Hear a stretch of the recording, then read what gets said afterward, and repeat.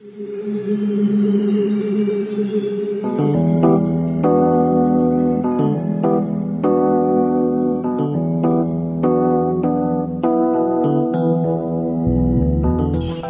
is the Mizzou Sports Podcast, presented by the Columbia Daily Tribune.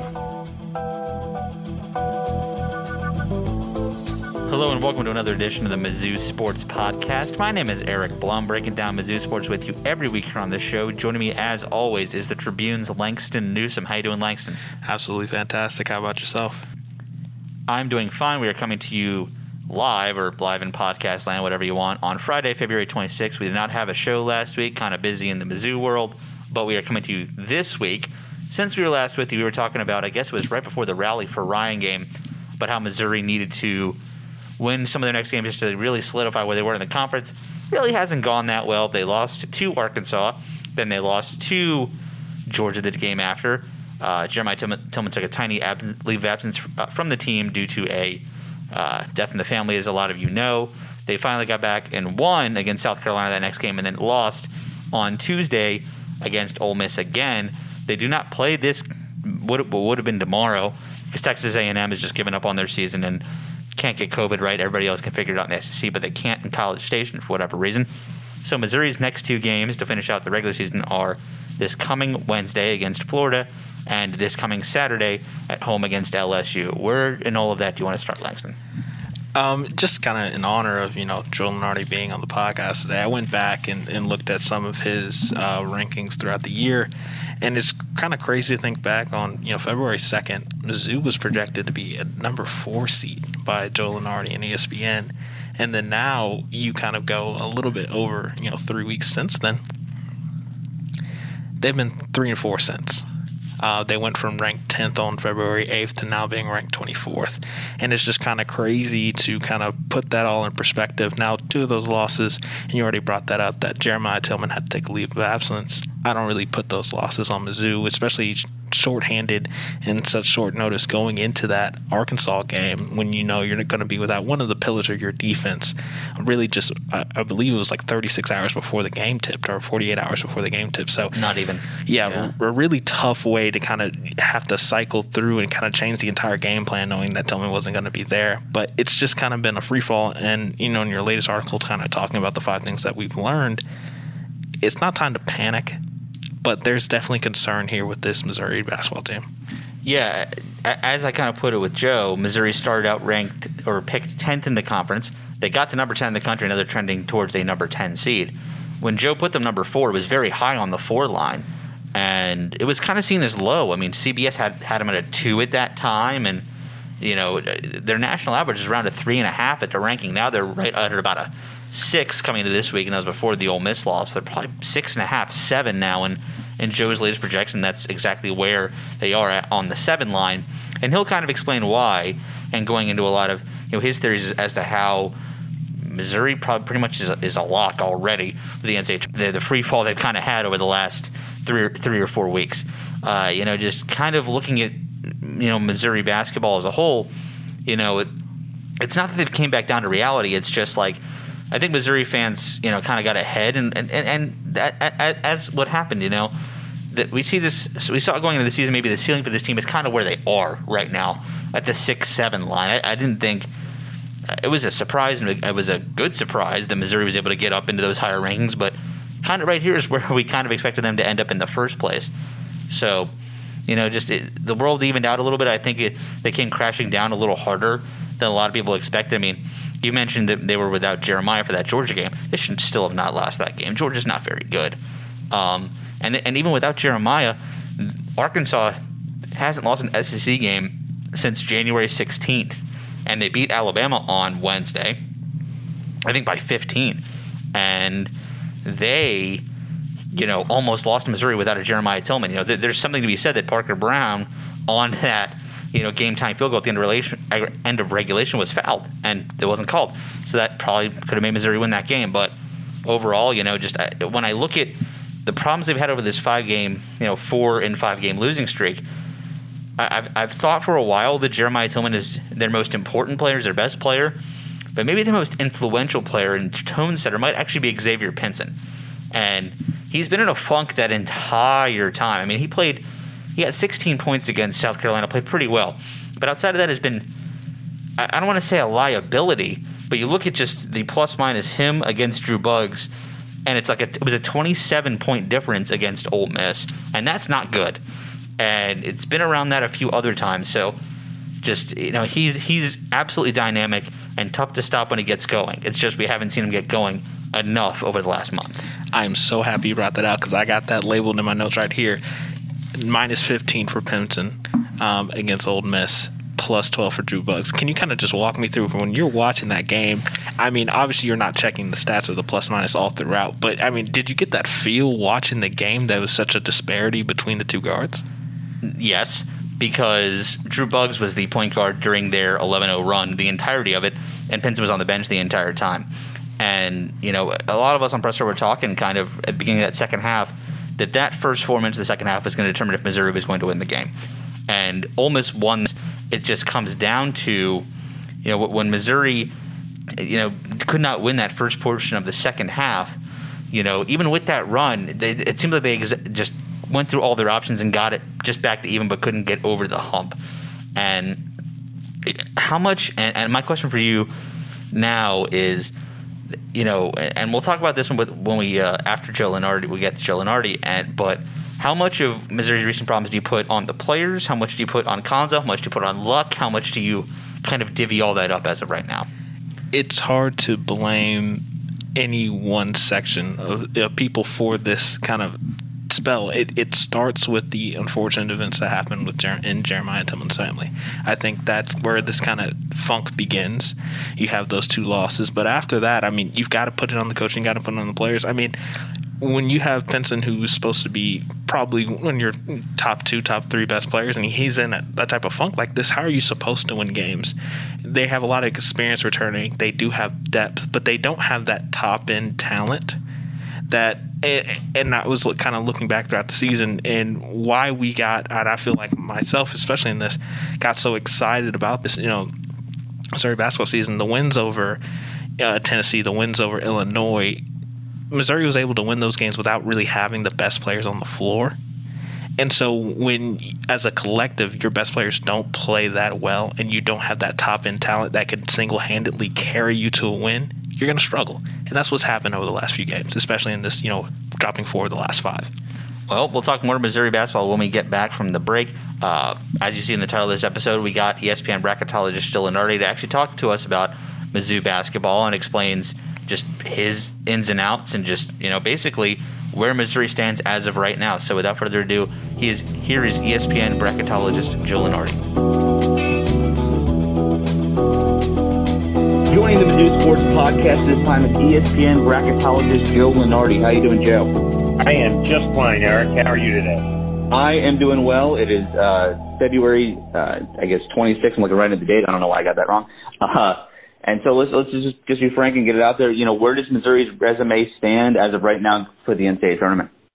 Well, in about 2.5 weeks, they've fallen from a 4 to a 7. Not certainly going to kill their NCAA tournament chances.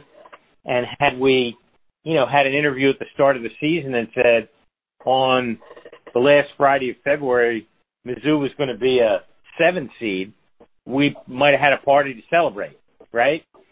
Mm-hmm. But reality and injury kind of caught up with the Tigers here. They've lost, 4 or 5, something like that? Correct. And I know that they don't play this weekend, if I'm not mistaken. Correct, yeah. Texas A&M is due to COVID, yeah. Right, but they got Florida and LSU to finish. So, let's say they split those games, one away, one home, and that they'd probably take a split at this point. That would be 8-8 in the league, and for an 8-8 SEC team, if that turned into a 7 seed, really anything in the top half of the bracket, that would historically be a good outcome. And it's because they piled up some great wins at the beginning of the year that have staying power. And for them, they're still staying and they have power. They beat Alabama, they beat Illinois. They beat Oregon, both in league and out of league. They've got some nice resume components. Now, What are they going to do down the stretch? Can they get it back together for the SEC tournament? In other words, can they arrest this little slide that they're on and get themselves a seed, which gives them a more realistic chance to get, through to the second weekend? That remains to be seen. But the metrics, at least right now, and I've never seen a metric take a shot, so I understand that humans play the game and not stats.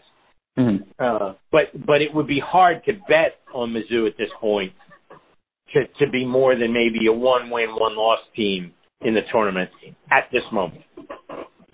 And I saw you say this, I guess it was probably late Thursday night on Twitter, so I just want to kind of dive a little bit more into it because I think, expectations from Mizzou fans are a little bit all over the place at the moment, losing 4 of 5 after being ranked number 10 team in the country. You have them right now as a number 7 in the third region with Michigan as a number 1 seed. Second round matchup against Villanova or UMBC beat Virginia a couple of years ago, obviously. Would that path even give them a chance at, you think getting the second weekend with Villanova right there, or would that actually be a good draw for Missouri, do you think? I don't think it's a good draw to get Villanova simply because of their recent pedigree as a tournament team, right? I mean, they've been so machine-like in the tournament in recent years that you have to not only be at your best, you have to hopefully catch them on an off day. Now, this team's nowhere near as good as the one that won the title in 18 and which was truly elite, and not as good even as the one that won in 16. They're closer talent-wise to that one. But, yeah, that would be a tough draw. If I'm Missouri and I have to play a second-round game, against a higher-ranked team, I want it to be somebody that kind of hasn't been there before and maybe gets a little bit starry-eyed from the bright lights. Because then maybe my toughness and my, tested season in the SEC and a really good non-conference would turn into a positive. I just don't think Villanova is that team necessarily. Gotcha. And I think you said also last night that if Missouri even loses out, which would mean a loss to two tournament teams, LSU and Florida, and then it would be a game in the SEC tournament probably against, one of the other teams it's in, maybe even LSU or Florida again, they might fall a little bit more, but you would probably still have them in the tournament field, correct? Yeah, I mean, one of the ways I try to answer those hypotheticals, which are largely unanswerable, right? Mm-hmm. Right. Because what you're doing is you're saying, all right, I'm studying your team, but I don't know what any of the other 356 are doing, right? Mm-hmm. Which also has an impact on you. But in the most basic sense, rarely do you lose a game at this point of the season and it costs you more than a full seed line. So let's say they lose these 2 regular season games and each of them costs them a full seed line, which is, again, unusual. But so that's 7, 8, 9. And then let's say the conference tournament game is against one of the bottom dwellers because they've fallen that far in seeding, and it costs them 2 seed lines, which again is really the worst end of the spectrum. So that's 7, 8, 9, 10, 11. Like, number one, that's not going to happen. And number two, if it did, they would still get in. So that's why my quick snapshot answer was yes. If someone would have told you, I guess, back in November, Missouri fans would have been disappointed with a 7 seed with this roster, you would have said, that's crazy, right? Yeah, I would have said that they needed to get over themselves. Yeah, but that's the reality of the situation. But that's college basketball. Yeah. Right? I'm sure they feel the same way at Alabama or, other, at Oklahoma State, which didn't even know it was going to be eligible for the tournament. Right? But once you get there, the Tampa Bay Bucks weren't necessarily supposed to make the Super Bowl either, but once they got there, their fans, I'm sure, weren't just happy to be there. They wanted to win the darn thing. For sure. And I know you cover a ton of college basketball, but I mean, it's a weird stat to say that Missouri hasn't won an NCAA tournament game since personally I was in high school. It's been 11 years. Just I know they had that team that lost to Norfolk State in 2012, and they've had a couple chances since then. But just with the pedigree of Norm Stewart, and I guess now you can say the pedigree of Quinn Snyder, even though he didn't do that well at Missouri, but he's now coaching the All-Star team in the NBA. Just is it weird to see a rich program with a Steve Stepanovich and a John Sundvold and players like that who has been so long without an NCAA tournament win?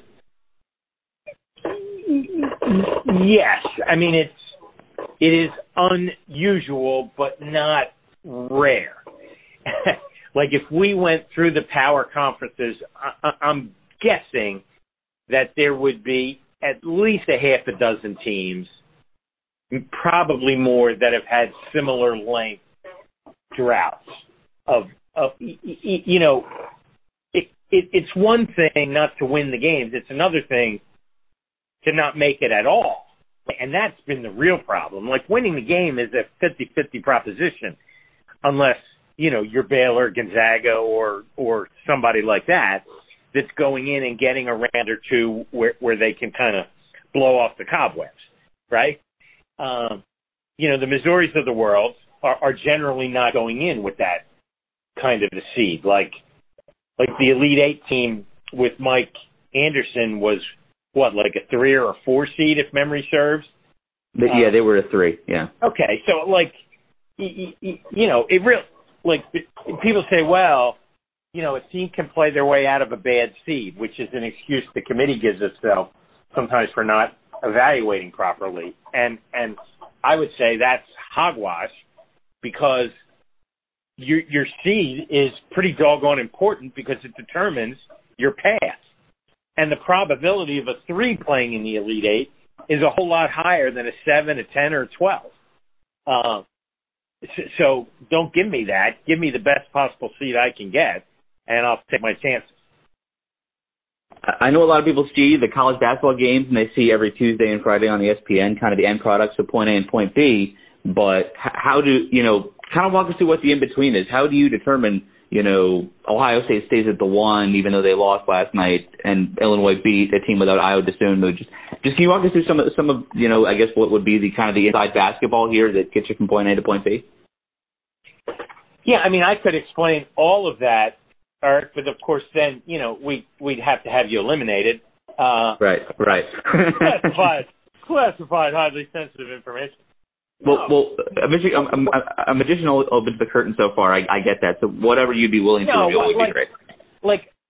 I don't think what I do really is a secret, because for years I have been aggregating metrics, ranking teams accordingly, and then trying to apply a little bit of art to it based upon what I think the committee will do as humans, not computers, and what they've done in similar situations in the past. Like a lawyer depends a lot on case law in preparing arguments. What has been adjudicated in prior cases like this one? Well, I'm kind of a bracket lawyer in that regard. And I'm looking, I'm saying, all right, the last 5 times we had a situation like this, 4 out of those 5, it went like X. And then I apply that logic and hope that the committee sticks to its practices from years past. And when they do, I look good.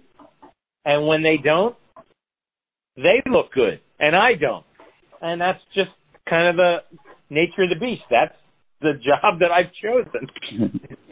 I got you, and I know that you study a ton, and again, so one of the questions I kind of had for you, and maybe there's not an answer to this, but is there another example of a team like Missouri in recent years who's gone from picked 10th in their conference to the number 10 seed in the country and now is trending towards a number 10 seed in the NCAA tournament? Just kind of had not a bell curve, but just a little bit like that, though. Maybe an upside down bell curve.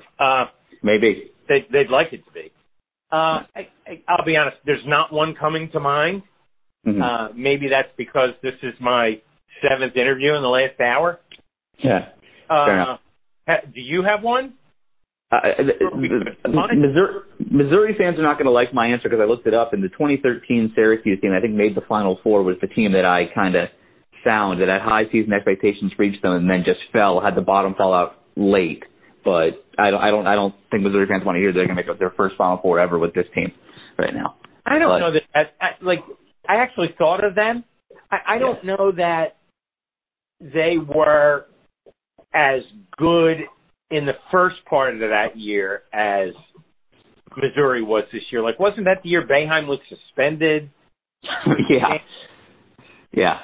Am I thinking of a different year? No, I think you have the right year, and that's an interesting comparison considering how absolutely squeaky clean Konzo is with compliance in the NCAA. I mean, look, thankfully that's not a part of the sport that I have to cover, really. Mm-hmm. Yeah. I just know that I had Syracuse out of the tournament that year, and they made the Final Four, and I've had a love-hate relationship with the Syracuse fans ever since. They love to hate me, and that's just part of the deal. There are 357 teams, 68 of them make it, so by my math, that means at any point in time, 289 schools are going to think I'm a complete idiot. Fair enough. There isn't anything I can do to change that math. Fair enough. I appreciate your time, Joe. 2 more quick questions for you, and then we'll let you get out of here. I know kind of some of the things you've studied in the past. You said kind of you're a bracket lawyer, so I guess from your studies, does having the tournament in one city or in one greater area change any of how you project things? I mean, usually they go all over the country. I think the Midwest would have been Memphis, Detroit, and Indianapolis or something like that, as opposed to just Indianapolis. Does having it all over the Hoosier State change anything you do? It actually makes the bracketing part a little bit easier because, we're not looking at mileage charts to see, all right, this team is 13 on the seed list, so they have first preference to go to Memphis versus team number 14, which might actually be closer to Memphis but didn't earn the spot, et cetera, et cetera, et cetera. Once you apply the rules of avoiding, conference rematches before they're permitted to happen, you pretty much just go down the list like a snake draft in your fantasy league and put teams in the bracket accordingly. So I've found it to be a little bit of a breather in that regard, and I've always kind of thought they should do it that way anyway. But I'm pretty sure they don't care what I think. So this is probably a one-off. Fair enough. And final question here for you, Joe. You actually have a book coming out on Tuesday called Bracketology with, I guess, a foreword by Gonzaga coach Mark Few, March Madness, College Basketball, and the Creation of a National Obsession. I think it actually is released through Triumph Books on Tuesday. Can you give us just a little preview of the book? Yeah, thank you for allowing me to do this. It's not about, the book is not about me. And one of the reasons why I've resisted this so long is, I didn't think anybody would read a book about me. I wouldn't read a book about me.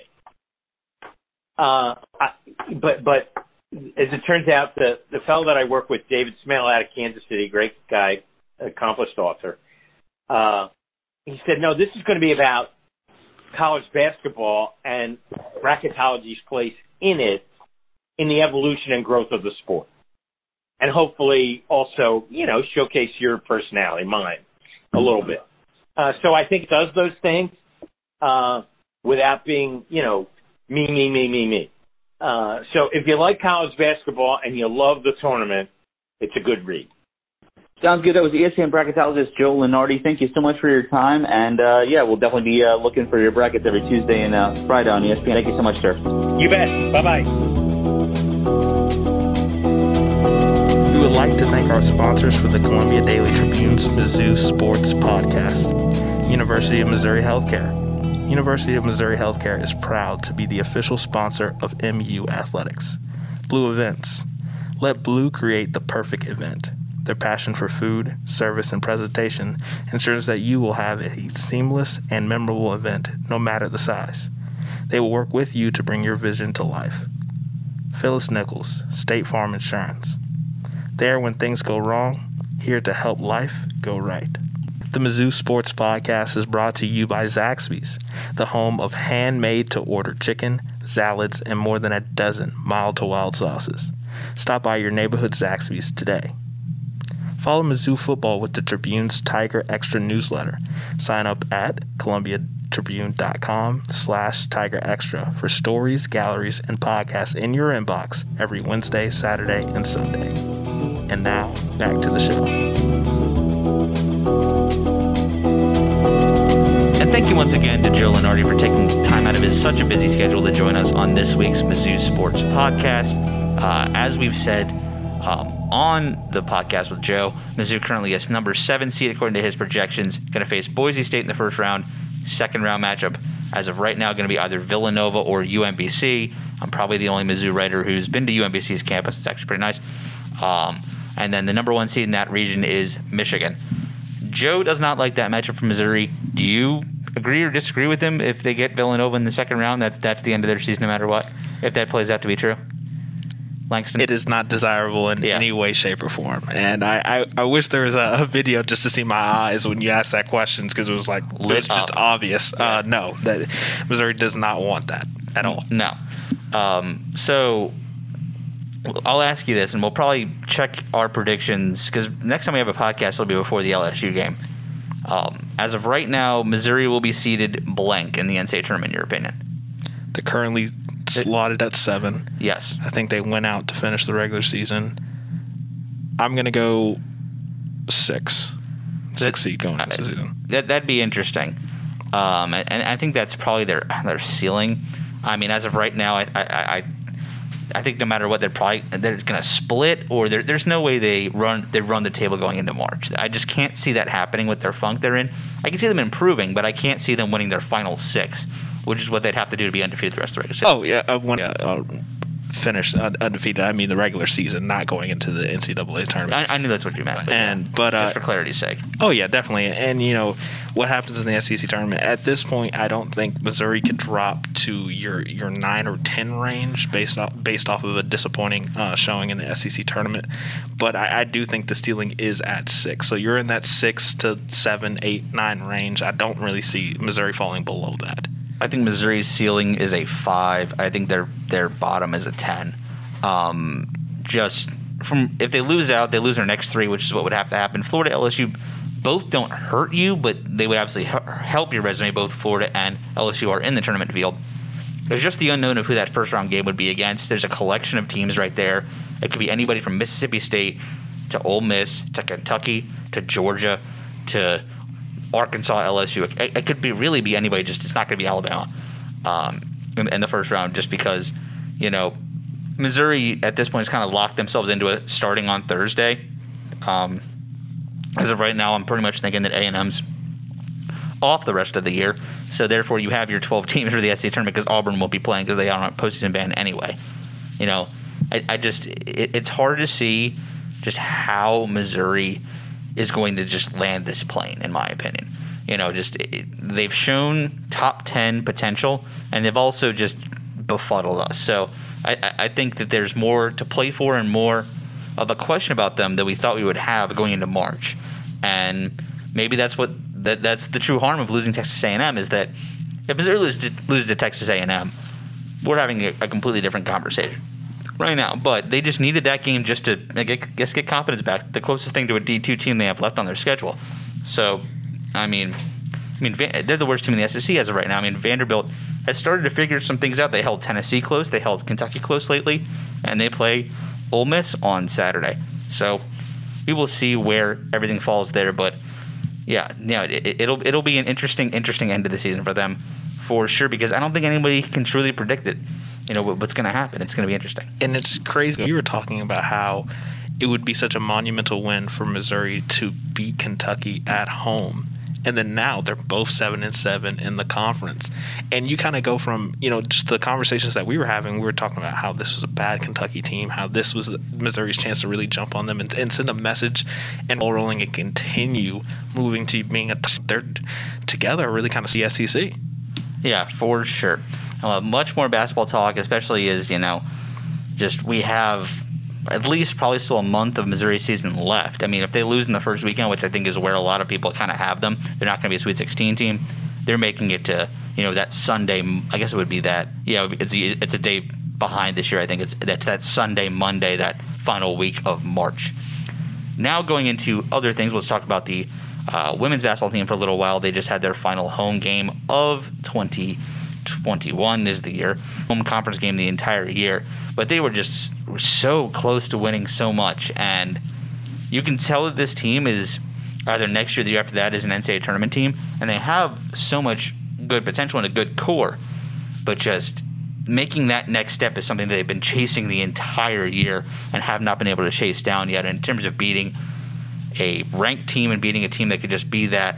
What the football team got out of the LSU win is exactly what the basketball team needs right now, the women's basketball team needs right now. And they just were chasing it and had more opportunities and just could not get that. Just they led Tennessee by 5 at the start of the fourth quarter last night, ended up losing by 5. And so it's just been that kind of story over and over and over again, just one little mulligan after another for them. Yeah, exactly. And even going back a little bit farther, Missouri was really competitive against number 1 South Carolina about 2 weeks ago, and just not able to finish things out in the second half. Ended up losing that game 77-62. When you kind of look at the Missouri women's basketball season this year, and a lot of them have been losses, unfortunately, but this is how you learn and this is how you build a program, in a post-Sophie Cunningham world. When you want to get back to the NCAA tournament, you're going to have years like this, and you learn how to kind of win and get back to the NCAA tournament. It's just one of those years. They're 1 year away. And their postseason hopes aren't gone. I mean, they beat Mississippi State on Sunday, and then they make a run in the SEC tournament. They make it to Saturday, the SEC tournament. Maybe they find a way with an at-large kind of into the NCAA field, but really a women's NIT bid is really what their range is right now, and they're squarely in that. The SEC is a deep league, and Missouri's, all the metrics, RPI, net, and all that look really good for them considering the competition and how close they've played them. So, this is just kind of living not on borrowed time, but this is good experience just going forward. And who knows what the Shook Dixons and Shannon Duplessis of the world are going to come back or not. But Missouri just already has a core roster with some good recruits coming into Columbia next year that should make for a solid team. I'm not expecting this team to or anyone like that, but at the end of the day, this is a team that can very much just start climbing back into the thick of the SEC, and that's I think anyone would take that in Columbia at this point. Then going into other things we've kind of done this week, spring football started, and so I just came from there. It was a pretty cold day right out behind the Matsy in Columbia. Got to see everybody up close, and I guess it had been a while since I've just spent that much time at a practice due to COVID. You just forget how big some of these football players are. I mean, Messiah Swinson, I'm looking, we're not interviewing people in person. We're just looking at, he's just 6'7" and just huge. Just you forget that at times. But, I think Missouri has 12 new players on campus, I think is what I counted. 12 players without jersey numbers. And so just seeing everybody kind of back, and, it'll be interesting to see how Eli Drinkwitz goes throughout this spring, because you didn't have it last year. It's just like what parameters are there, especially with the new coaching staff, and new additions to the coaching staff as well. So we'll see. We haven't talked to them via Zoom at all yet. That's going to be after we record this for them, and what we know what Eli Drinkwitz values, but what a player's value I think is a big deal. And talking to the Connor Bazelaks and the Tyler Beatties and the Martez Manuels of the world, I think that'll be a big deal. Definitely, and going into the spring, something that we didn't know last year that we definitely know now is Connor Bazelak is the guy. His developing going into year 2. I think he surprised a lot of people last year with his play and really kind of protecting the football. And so it'll be interesting to see, and we'll always continue to monitor. When you have an offensive-minded coach like Eli Drinkwitz, him not having a spring football, not really having a lot of the summer last year, is huge in him installing what he wants to do and really, really kind of changing the culture in the way that he wants to do offensively. It's interesting to see what he will do with the summer going into the next season. Yeah, you have the spring game is going to be March 20th, which I'll probably be in Indianapolis for the NCAA tournament. They have so many different practices. I think it's a total of 16 and it's just I hate to say it, it's just nice to have something to look forward to during the spring. I mean, this time last year, I think it was a year ago today, actually the 26th. That makes sense. That I was at a pro wrestling show with still Tribune digital editor Gabby Velasquez, and we were just in a crowd and we're going to shut down, and so that'll be what's interesting about going to the SEC tournament again this year, which Missouri's game will be less than 2 weeks from today in Nashville. So it's just going to be interesting. More so is what I'm getting at, is without an opponent, without just purely on player development, who steps up this spring, and just looking at the players that are returning, seeing a Kiki Chisholm back, I think is going to be a big deal. How did some of the younger guys get just involved? The Mookie Coopers, the Dominic Lovitz of the world. How are they going to look, and how do you think just people kind of adjust to college football? You never know. I'm looking at someone like a Jadarius Perkins, the junior college cornerback transfer. He was working out with the twos today. I don't expect that to last. I expect him maybe even to start come the fall. How does he impress? Just that's the most interesting thing, is just when looking at the nucleus of this team, who stands out, and that's where it's make or break time. You don't figure those things out on the fly unless you absolutely have to in the fall. So now going into we had availability of Jim Sturk on Tuesday before the Ole Miss game. And he said this before the Ole Miss game, and I don't think the loss to them changes this any. But the biggest news coming out of that is that purely simple. I asked Jim Sturk, where did things stand? Do you want to give an extension to Konzo Martin, or where does that stand? Because Konzo's in year 4 of 7, soon to make his second NCAA tournament in 4 years as a coach. So where does that stand? And Jim Sturk basically replied that it's the time to start looking at that. There was I don't give much levity to this at all, but there was a rogue Twitter account that added me on a week ago that said that if Jeremy Larranaga retires at Miami, that there would be a mutual interest between Konzo and Miami. And I was like, oh, that'd be interesting, considering I don't think that's on anybody's radar at all. I'm sure there's going to be a market for Konzo as an African-American coach with such a great pedigree and on the court and off the court. But I think there's only truly one job that's going to lure Konzo away right now with what he's trying to build at Mizzou, and that's Purdue. And I don't see Matt Painter getting fired with how they're recruiting over there, and should be maybe even a favorite to win the Big Ten next year. So I don't know. What are your thoughts? Should Missouri extend Konzo? Where do you think that everything stands, Langston? Before the season, you and I talked about how this is the year he had to make the NCAA tournament. After 2 years of not making it, after having the success with the team that had MPJ, obviously had his injuries, and that team didn't really reach its full potential due to injuries, and had the injuries as well to Jonte Porter. But this was the year. They had returning seniors. They have experience. They had to make the NCAA tournament. They got as high as ranked 10th in the nation, and they're going to make the NCAA tournament. I think he's done everything that he needed to do with this team, and we'll see how far they go in the SEC tournament. We'll see how far they go in March Madness. But every benchmark that you and I thought he had to reach, he's done it.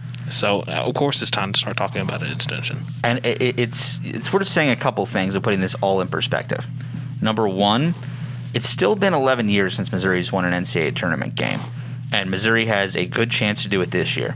Number two, and I don't know, you must have been what were you doing in the spring of 2010? I was a senior in high school. Jeez, I think I was living in Germany at the time. Okay. Yeah, so not paying attention to Mizzou athletics at all. Sure. And I think it's worth keeping in mind for anyone listening to this that how far Konzo had to come from the Kim Anderson era. You still, Konzo, even at 7-7 in the conference, could still beat Kim Anderson's career SEC win record. I think it's 8. He won 8 SEC games, not including the SEC tournament, in his 3 years. 3-2-3. Konzo's won 7 this year. And while, yes, I think there is something to be made about the panic and disgruntlement about what's happened over the past really months since the Tennessee game, Missouri's had a comfortable victory, and that was over South Carolina. There's a completely legitimate point to make.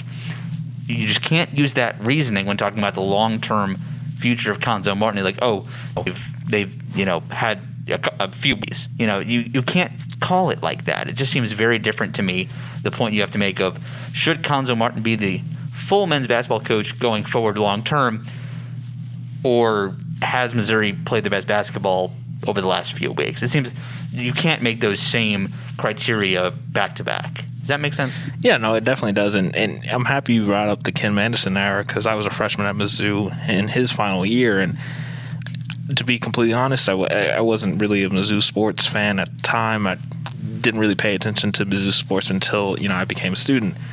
But those teams in that final year, it was basically a glorified D2 team at that point.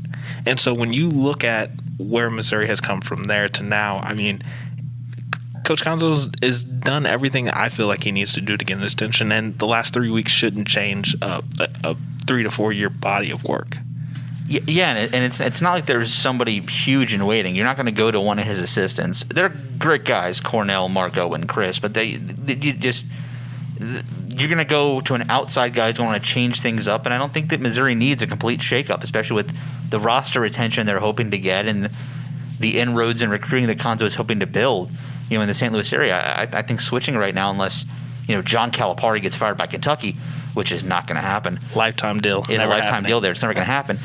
What I'm saying is just and looking at several other factors of what Konzo can do, and I'm going to tease my Sunday centerpiece story in the Tribune, but I'm going to write about his long-term, kind of outlook and what brought him to this moment at Mizzou.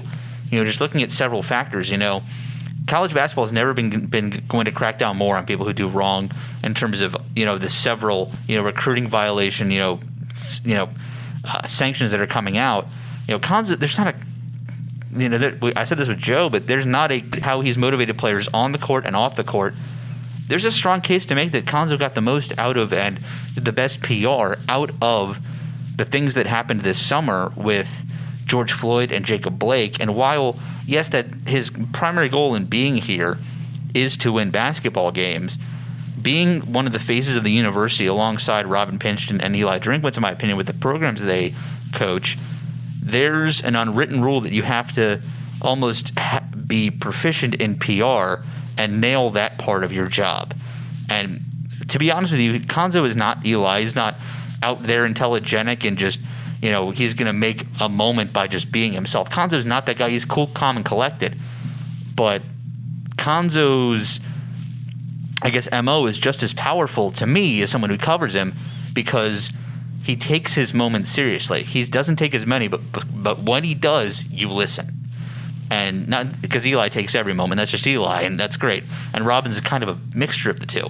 So, yeah, I just think I can't see a legitimate argument as of right now to where this summer they don't extend Konzo. So very much in the same vein as how I thought, and this is not me saying I'm me predicting Konzo's future, but it was undeniable that Missouri needed to pay Barry Odom after the 2018 season. He had earned it. He deserved it. He crashed and then got fired. This is not, giving Konzo Martin the contract extension does not guarantee his future here long term if they crash in the same way Barry Odom did. I think the trigger finger is going to be a little less happy because Jim Sturk hired Konzo, but I just think that in terms of securing someone there's going to be a market for this summer is imperative, and the main task, I say, the rest of the year for Jim Sturk is getting long-term here.